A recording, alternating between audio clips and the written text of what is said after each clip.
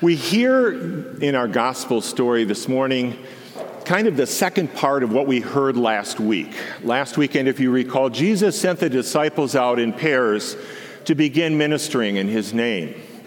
And today we see the disciples coming back, and they're very excited to share with Jesus all that happened while they were on that mission. And he wants to take them away to this deserted place, give them a little bit of time to refresh and recollect. And of course, as anyone who does ministry knows, just when you think you're going to get a chance maybe to sit down and rest for a few minutes, there's another need that comes up. And so they come to this place, and there's this crowd. And Jesus' heart is moved with pity at the sight of this crowd. And he begins to teach them many things. As I was reflecting on these scriptures this week, I wondered what Jesus saw that moved his heart when he saw that crowd. And I suspect he saw in the faces of some of those people maybe that they were a little bit lost. And maybe looking at the crowd, he saw people who seemed to be fearful about life, a little worried, a little scared. And maybe he also saw people that he could see in their faces were clearly heading the wrong direction in their life, and he wanted to bring them back. My brothers and sisters, sometimes in our life of faith, we forget who we are, and we forget who God is. And I want to start out with talking about who God is. And I think a wonderful way for us to understand that is to go back to the first chapter of Genesis and look at the way that God created the world that's all around us. And one of the very beautiful things about this church space is we have this entire window that looks out on nature. And it's so beautiful to be able to make that connection between what we do here in this church and the natural world that is all around us. But we know that God created the natural world. And he placed all the plants and all the shrubs and the water and the sky and the mountains and all of those things he placed there for us. And there's a beautiful rhythm in nature. And I think it's really helpful for us sometimes to slow down and pay attention to what's going on around us in nature. Do you know that humans are the only species who worry about taking care of themselves? How am I going to take care of myself? Animals don't have these worries. Watch the birds sometime. In Matthew's gospel, he tells us that the birds do not gather, they don't sow or reap, they gather nothing into barns, and yet our Heavenly Father takes care of them. And are not we more important than those little birds? And we can go back to the Garden of Eden, to the story of our first parents, and think about that lush, beautiful garden that the Lord created and placed those two first humans in that garden. And they had everything that they needed. Everything they needed. And then there was the fall. And they noticed that they were naked, and they felt ashamed, and they became fearful. And they felt this separation from God, and so they ran and hid. And the good shepherd looked for them and found them and brought them back again. Adam and Eve forgot who they were. They wanted something more, something that they thought was maybe going to be a little bit better than what they had. And they followed the wrong voice. And how true that is for me in my life sometimes, and I would suspect for all of us, that sometimes we just follow that wrong voice that takes us off the path.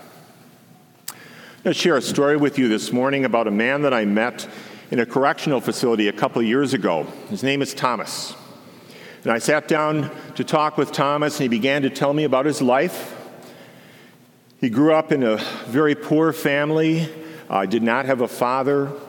His mother did the best she could, but sometimes lost her temper with him and was kind of harsh with him. Had a hard time getting through school. And as he got to be a little bit older, these problems kind of mounted up on him. And he decided to turn to drugs as a way to ease his suffering. And so became addicted to drugs. And his life became a pattern of addiction, followed by crime to pay for the drugs that he was using, and then, of course, ending up in jail. And that was his life for about the first 40 years of his life. And right before he got into jail this time, he had had another conversion experience. He had found the Lord again. He has gotten his life back on track. And one of the beautiful doors that God opened for Thomas during this time was to reestablish a relationship with his son, a son he hadn't seen in over 10 years. And his son was now 12 years old. And so Thomas began to have these phone conversations with his son and began to build a relationship again, and trust was building, and all these good things were happening. And his son said, "Dad, we're having a family reunion next month." It was going to be in Iowa, and he would have to travel there. He said, "Dad, I really want you to come. I want to see you face to face. I want to meet you, spend time with you." And Thomas thought, "Oh, this is going to be great." And he was so excited about that reunion and spending that time with his son. And as it got closer and closer and closer to that time, the fear started welling up in him. And instead of turning to God and turning that over, he took it on himself, and he was trying to figure out what he was going to do. And just a few days before he was supposed to go on that trip to meet his son, he relapsed and used drugs again. And the whole trip fell apart. And he was so sad and so broken, and he felt so ashamed about what had happened. And I picked up a crucifix that I had sitting on the table, and I held it in front of him. And I said, "Thomas, do you know how much God loves you?" He shook his head. "Thomas, do you know how much God loves you?" And a tear rolled down his cheek. And I said 2 or 3 more times, "Thomas, do you know how much God loves you?" And that tear became a flood. And in that moment, there was healing and grace and reconciliation and peace. Thomas forgot who he was, and he forgot how good God was. And I don't know about you, but sometimes I have that same problem. God has created the world with a beautiful rhythm. And we see that so clearly in nature around us. There is an order to things. And there's a hierarchy in nature. The animals who are the fiercest know that they're at the top of the pile. And little bugs and ants know they're at the bottom of the pile and know to watch out for the bigger ones. There's a beautiful rhythm in that. And we can find that so easily by staring at the beauty of a night sky, by listening to the birds as they sing and communicate with one another, or by staring into a clear brook or stream as it rolls by us. My brothers and sisters, we are most authentically ourselves when we are in sync with the rhythm of the natural world all around us, and when we fall into the arms of our loving God and trust in Him for everything that we need in our lives. Our psalm this morning is one of my favorite ones, maybe one of your favorites as well. Psalm 23, "The Lord is my shepherd." And David and the musical group here did a very beautiful rendition of that. But one of my favorite renditions of that psalm is the setting by Marty Haugen that is called "Shepherd Me, O God." Are you familiar with it? Let's sing that verse together just for a moment this morning. Shepherd me, O God, beyond my wants. beyond my fears, from death into life. What a beautiful prayer. Shepherd me, O God, beyond my wants, not the things that I really need in this world, but the things that kind of pull at me sometimes. Money, fame, power, that hot new red sports car, whatever it might be. Shepherd me, O God, beyond my fears, the things that keep me from trusting completely in you as the source of everything that I need in my life. And finally, God, bring me from death into life, the death of sin, to life in Jesus Christ our Lord. The lesson of Adam and Eve in the garden is that they were searching for something that they thought they needed, when everything they needed was literally right in front of them.